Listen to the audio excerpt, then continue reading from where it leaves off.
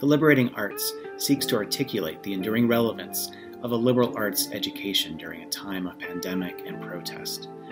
Through our online platform, we will host a series of conversations with writers, academics, institutional leaders, and public intellectuals about the nature of the liberal arts, their formational purpose, and their moral significance in a time of great cultural disruption.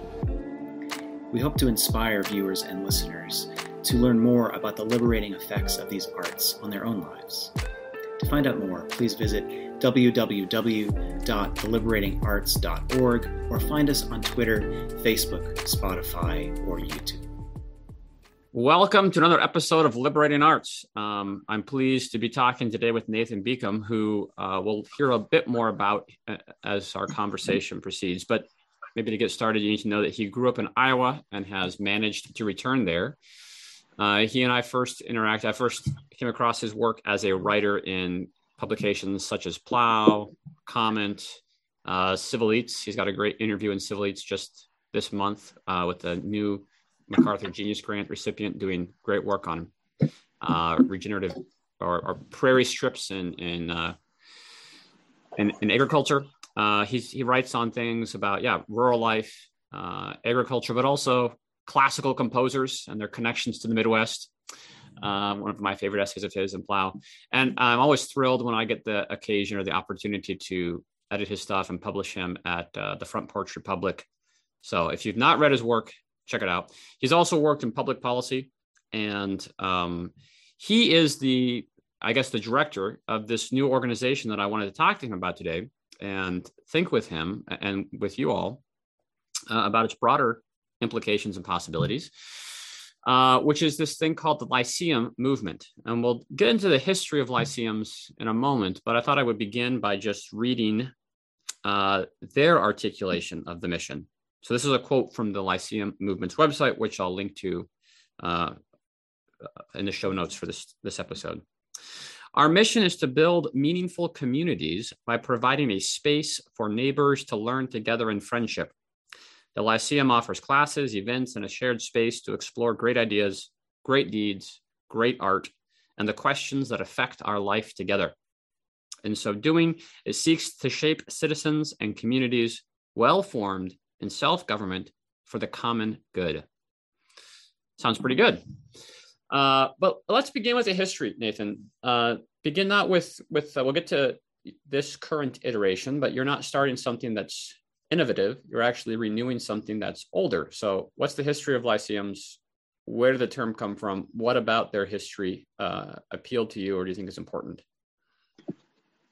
Yeah. So first of all, thank you, Jeff, for inviting me to talk on here today. And I'm always very pleased when I receive an email from you about, maybe reviewing a book for Front Porch Republic. And it gives me a good excuse to read these interesting books too. So for the background on the Lyceum, the term originally comes from ancient Athens, and you may have encountered it in a philosophy class somewhere along the line. There were two famous schools in ancient Athens for philosophy, and one was Plato's Academy, and the other was Aristotle's Lyceum. Aristotle's Lyceum was held in a garden called the Lyceum, so it originally comes from the name of that garden.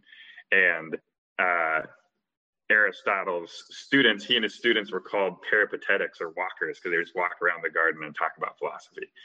And so that name carried on down through history as kind of this name for different schools.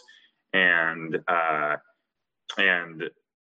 in the American context, it was the name given to this movement in, I guess you could say, public education in the 19th century. So that movement was started by a farmer in Connecticut named Josiah Holbrook, and it was 1826. And he was inspired by this idea of the Lyceum. And his thought was that ideas and philosophy and thinking about government and the common good and culture, all of those things didn't just belong in what were the elite universities of the time, in Boston or in Connecticut or wherever they were. But were things that people who were mechanics or farmers or working people of all kinds were capable of engaging with, interested in engaging with. It was meaningful to ask questions about how to live well and the purpose of human life and human community. And so he started this initial Lyceum in Connecticut.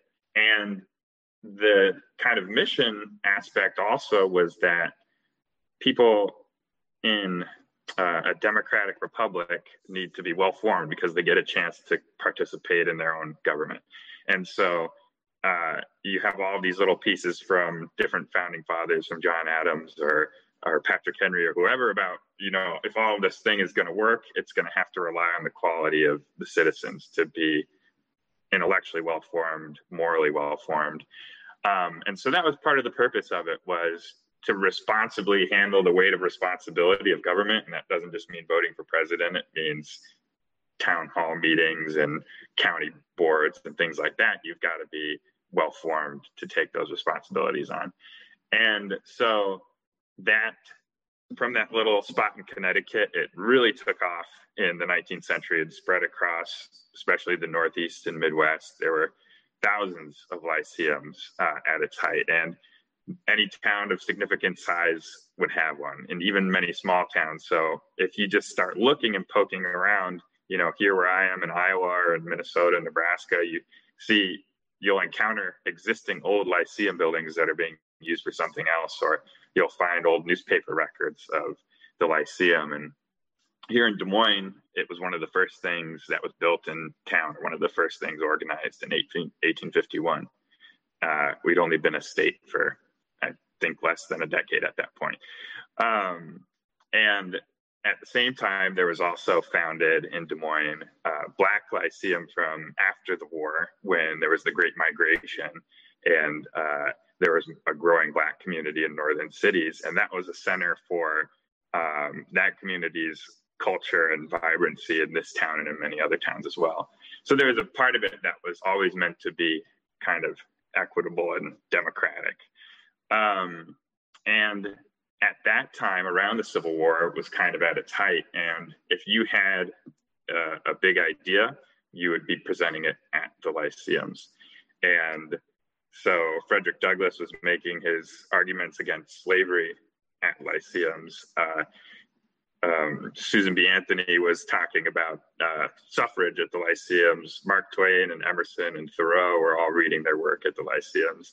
And a recent one I found out that I think is cool is Alexander Graham Bell, when he first had that successful telephone call, took it to the Lyceum as to demonstrate it. So it was the place where the community got together to do its thinking and learning. And it flourished for that part of the century. And there were a couple other similar movements. People might have heard of the Chautauqua that were alongside and at the same time. And these kind of movements continued to flourish in one form or another about up until World War II. And my sense is that after that, basically mass media, some of the changes in the way we work and where we moved, made it so that that's how we got our ideas and dealt with ideas, was through cable news and then eventually through social media and all of that. So that's I guess the kind of general arc of the history as I see it. And the notion is that there were these, and I put it on an analogy to farming. So there was these benefits of scale that came about, and we learned we could do things really big and give everybody access in both farming and in media or in the intellectual world. But it took us a while to see what we were missing and what we lost in going into those forums, and the health of not just the actual soil, but the social soil and the intellectual soil has kind of been neglected. And we see that in the way some of the problems and difficulties we have with talking about ideas in public now. And so that notion is, people kind of recognize that. And so that's the entry point for the Lyceum to return. Yeah, that's helpful. And I like that agricultural analogy. I think that's great.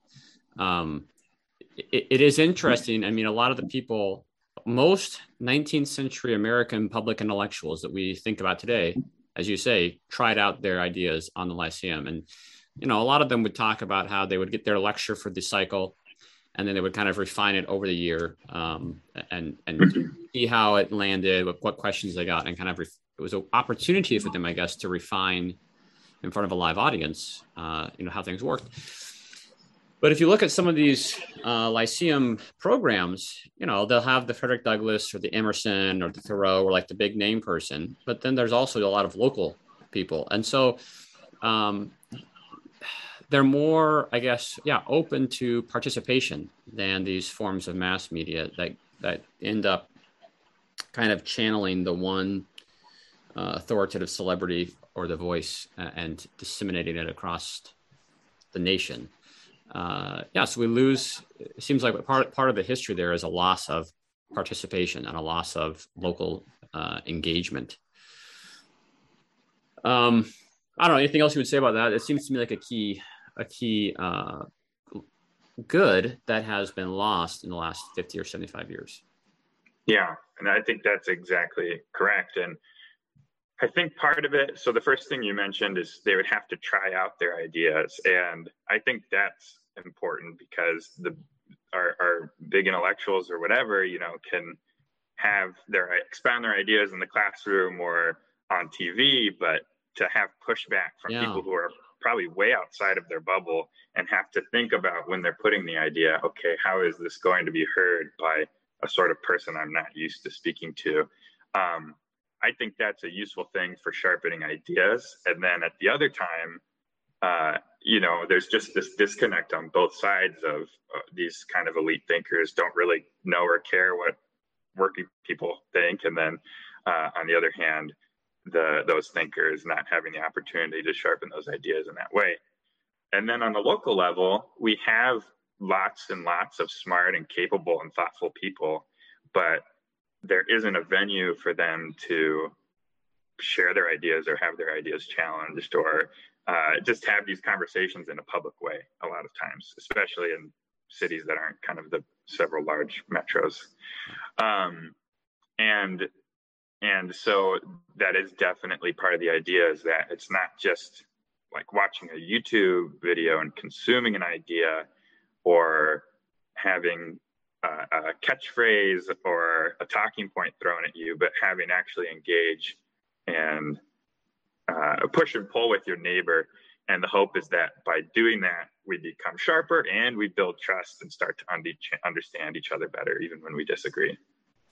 Yeah, I think that's helpful. Maybe we should make it more explicit, I guess, some of the similarities between 19th century American politics, culture, and today's.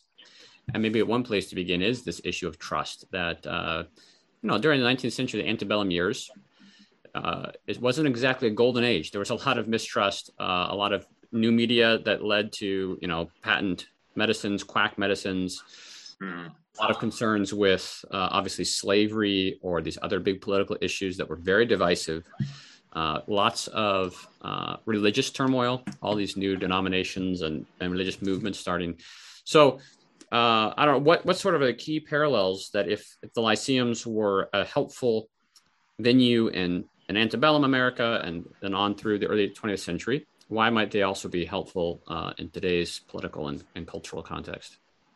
Yeah, I think that's a great point about the turmoil of that time and even, the way that you could glorify the way that media used to be compared to today, but you would just have the partisan newspapers at the time where it would just be the Dallas County Republican and the some county Democrat, and they were unabashedly just, this is our party line, and so that is a different way of receiving information versus talking and engaging with your neighbors and also talking about things that are bigger or deeper than whatever the hot button issue is.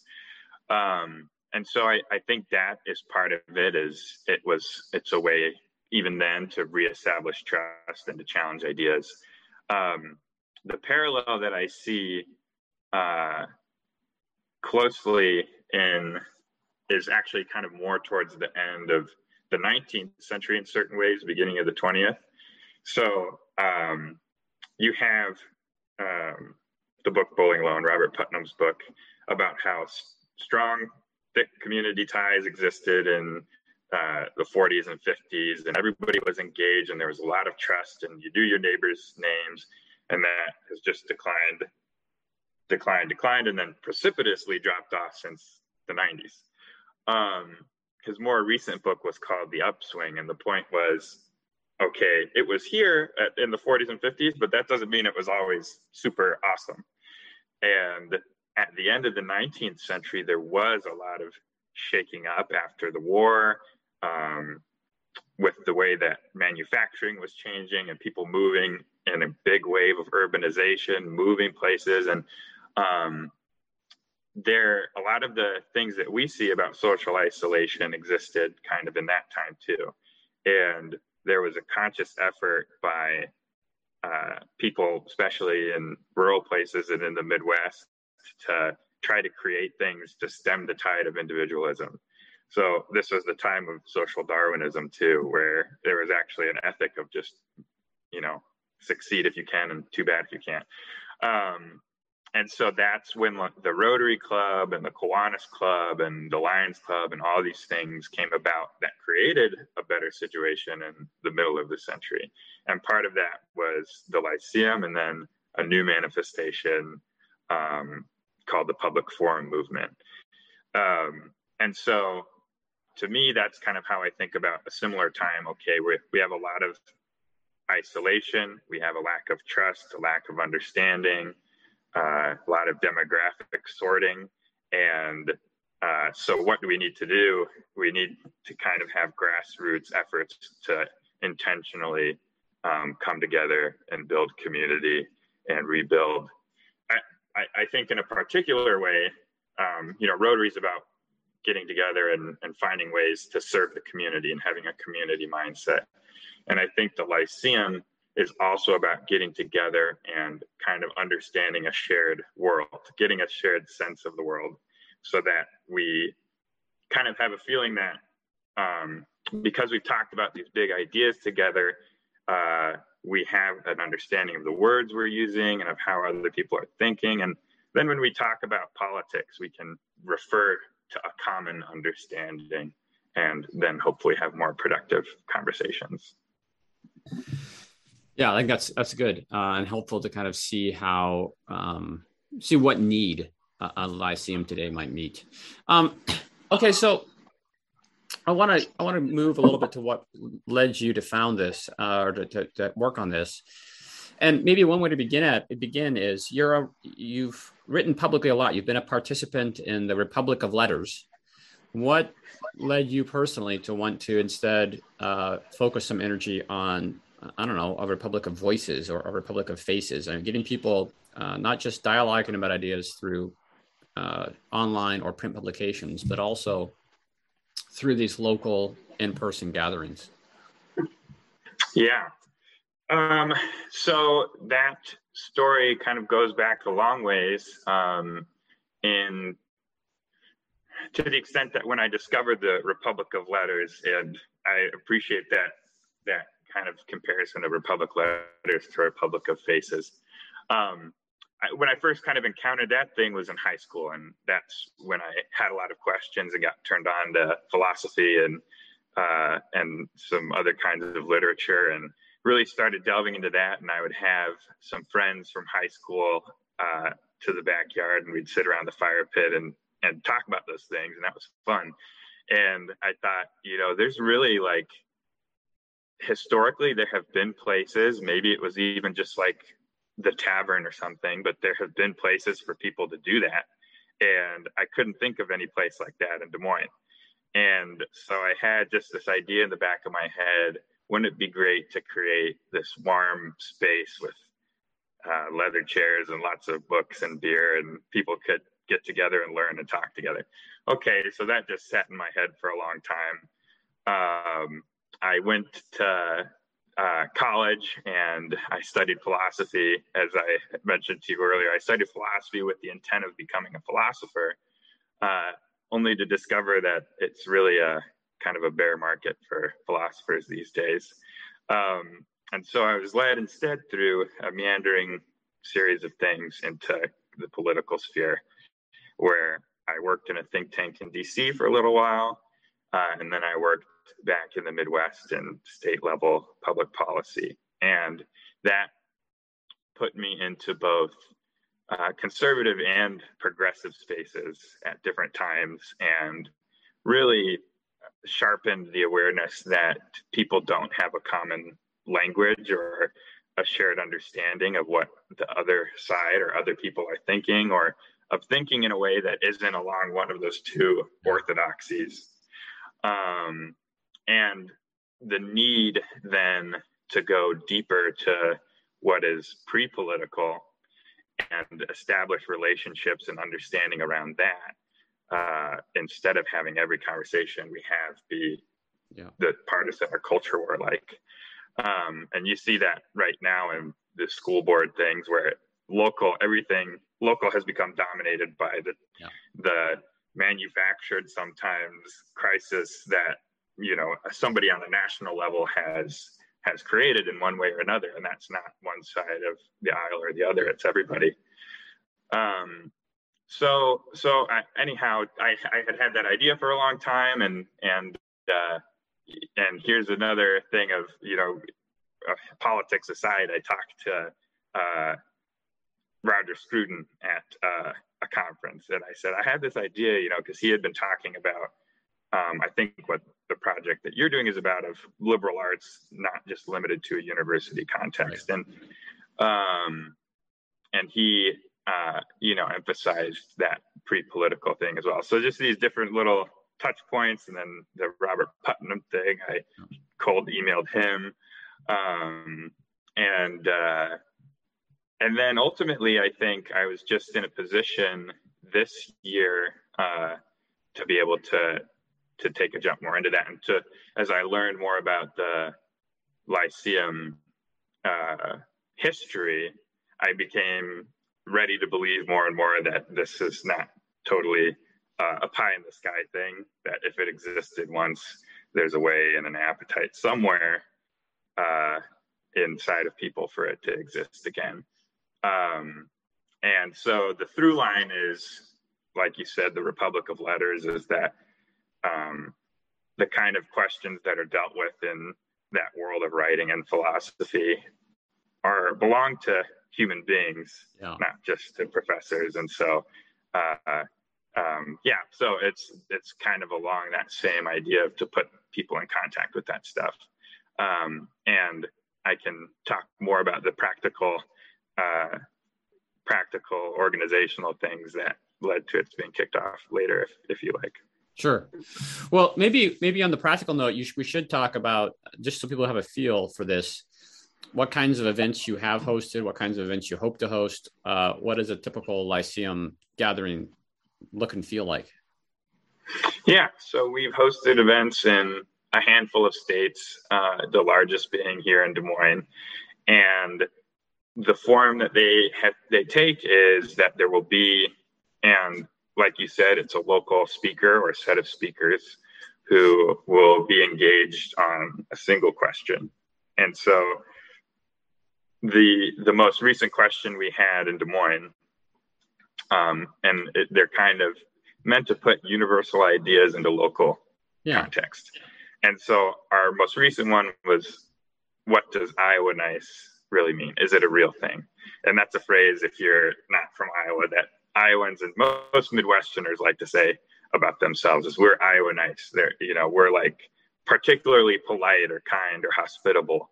And the question is that still a thing? Do we still have it? What led it to that reputation to come about? Have we lost it? What can we do to get it back? Is it an ethical demand on our lives, an aspirational thing for us that we fall short of and can be called to? And so we had 3 people with unique perspectives here in Des Moines. We had a diverse set of voices who each had a different kind of perspective. And then for the second half, people broke into their what we call discussion crews of about 12 people, and with beer and wine had it out together.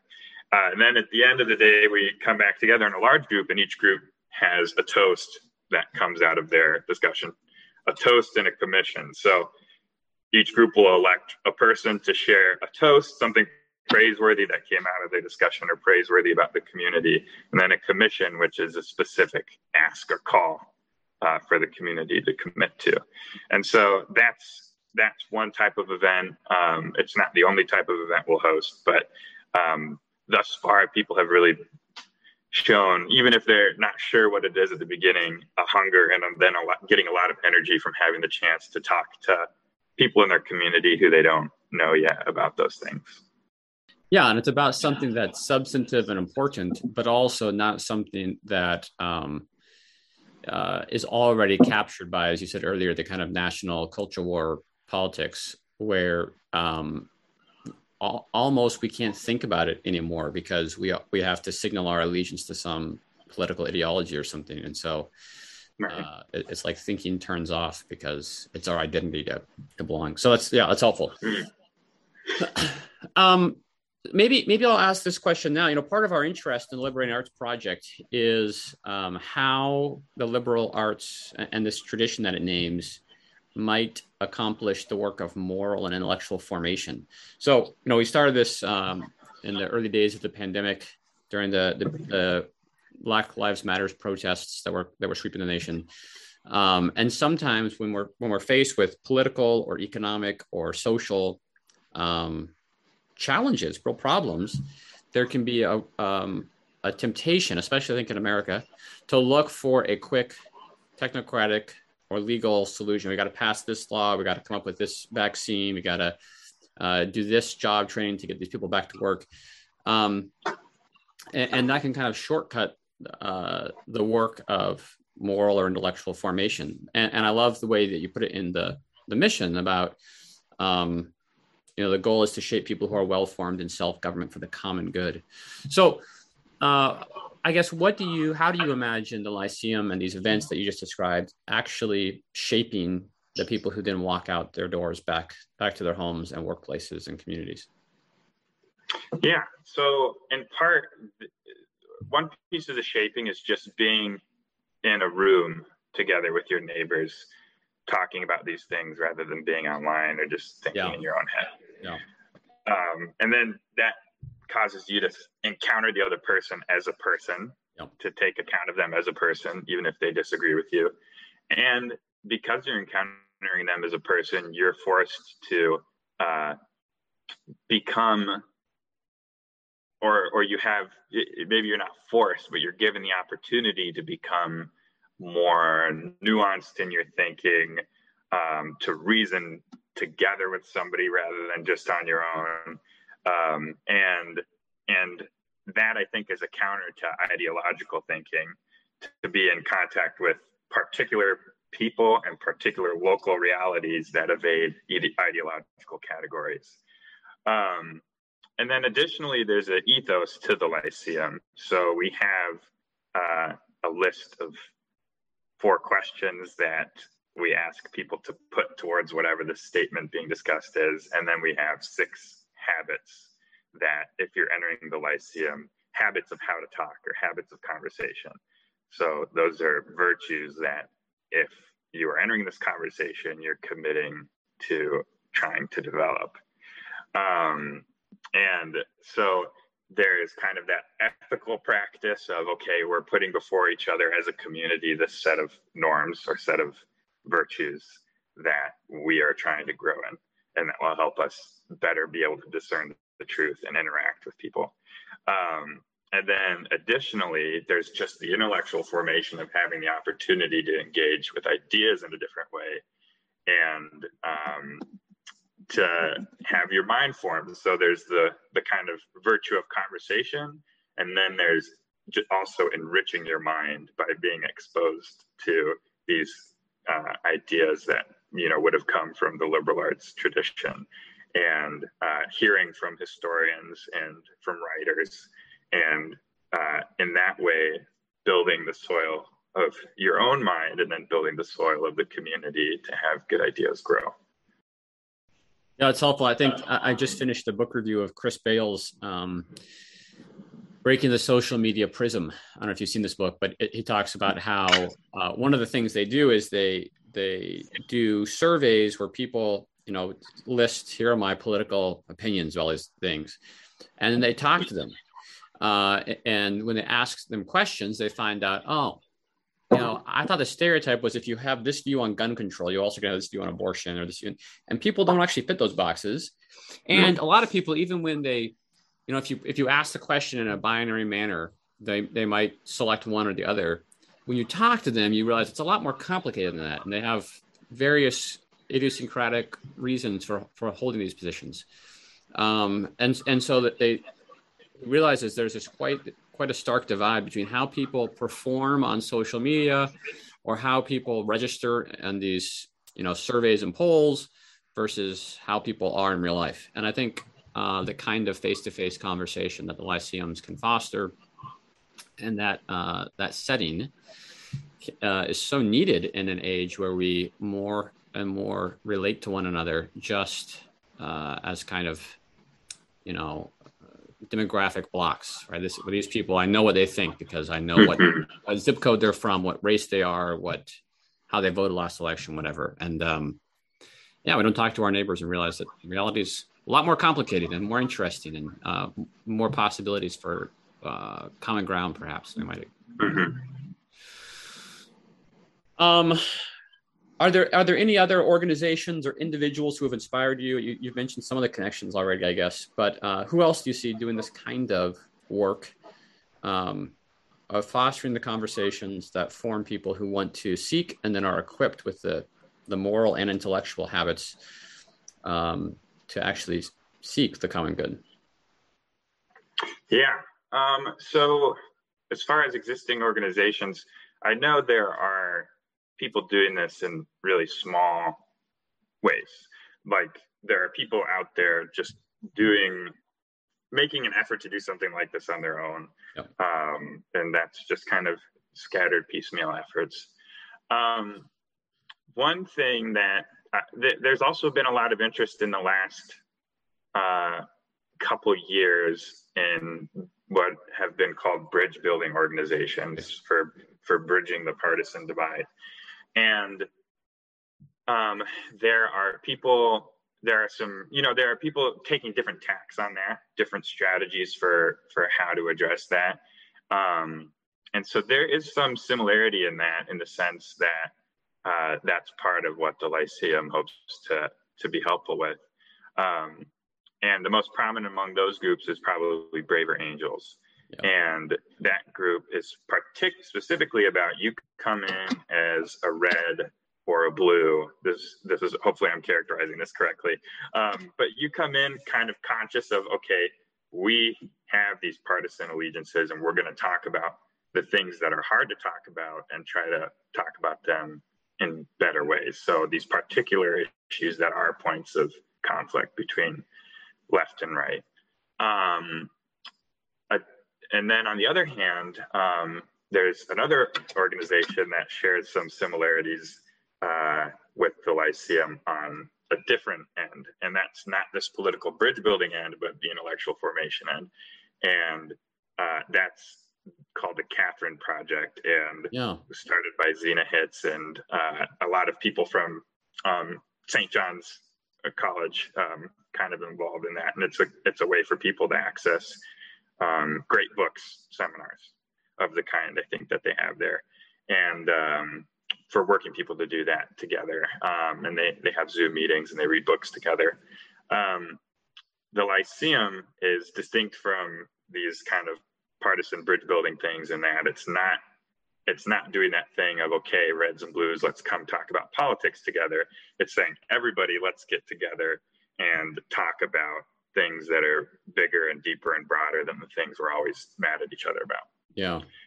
And so in a sense, it's trying to do that in part because as a way of getting around the partisan conflict, but it's also doing some of that intellectual formation that something like the Catherine Project is doing. So it's a benefit is addressing that partisan problem, the problem of isolation and some of these other sociological things, but the meat of it is just a chance actually just to learn to think in a really liberal way.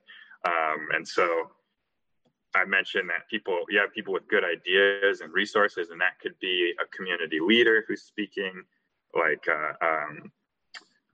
the person who runs the youth shelter in town, or it could be somewhere in your vicinity. Likely there's a college, unless you're really somewhere deep in the wilderness. And there are people there who know a lot of interesting things about history or about literature, or about astrophysics or whatever. And we want to bring all of those people to the Lyceum and give working adults a chance to have that place to continue learning. Yeah, I love the way you framed that. It's helpful, I think. I wondered if you would mention Braver Angels, but I think what you said is just right, that the Lyceum is trying to do something that's kind of pre-political and offering, maybe responding to a similar problem that something like Braver Angels is responding to, but taking a different tack. And they're both fine. I'm not opposed to either. But I think the Lyceum one, and as an educator, it excites me more because it's offering the goods of the intellectual life to a broader set of people. And also, it's reminding us that those goods have to be common. To be enjoyed, we have to share them, and we have to, think together. There's no, sorry, Descartes, but there's no like closing yourself in your little mind and coming up to truth on your own. So I think it's a recognition of the embedded communal nature of all of our thinking, and then helping us to do that better together. Yeah, I think that's right. And part of, I do have friends who did go into the philosopher market. And part of the thing is you do get that chance for a little while in college, and some of those conversations really are freer to talk and explore ideas and not just to be butting heads. And that's something that's really great. And I think a lot of people enjoy having that opportunity in university, and then once they're gone, it's okay. There's just not a space right to do that anymore. So it really is a good in itself of human life to be able to do that. And so yeah, that's a very Zena Hitch argument. So good. Yeah. And maybe, if we're talking about organizations, I know there's some relationship between the Lyceum Movement and another organization, which I have great admiration for, which is Lead for America. So maybe talk to us about that connection and how you see the Lyceum Movement in relationship to what they're doing. Yeah, so Lead for America is a nonprofit that essentially runs a fellowship program. So the idea is that you would take really excellent students, well-qualified students coming out of university who might be bound for Boston or the Bay Area or wherever, and think that's the step, that's the narrative, that's the path towards success, and to offer them a fellowship instead to return kind of to their home place, or a home place and work for their own community and become a leader in their own community. And so I think a shared appreciation that you and I would have for that is the dedication to place and community, and counteracting maybe a more individualist thing of just pursue my career and instead investing in the community that raised me or that gave me so much.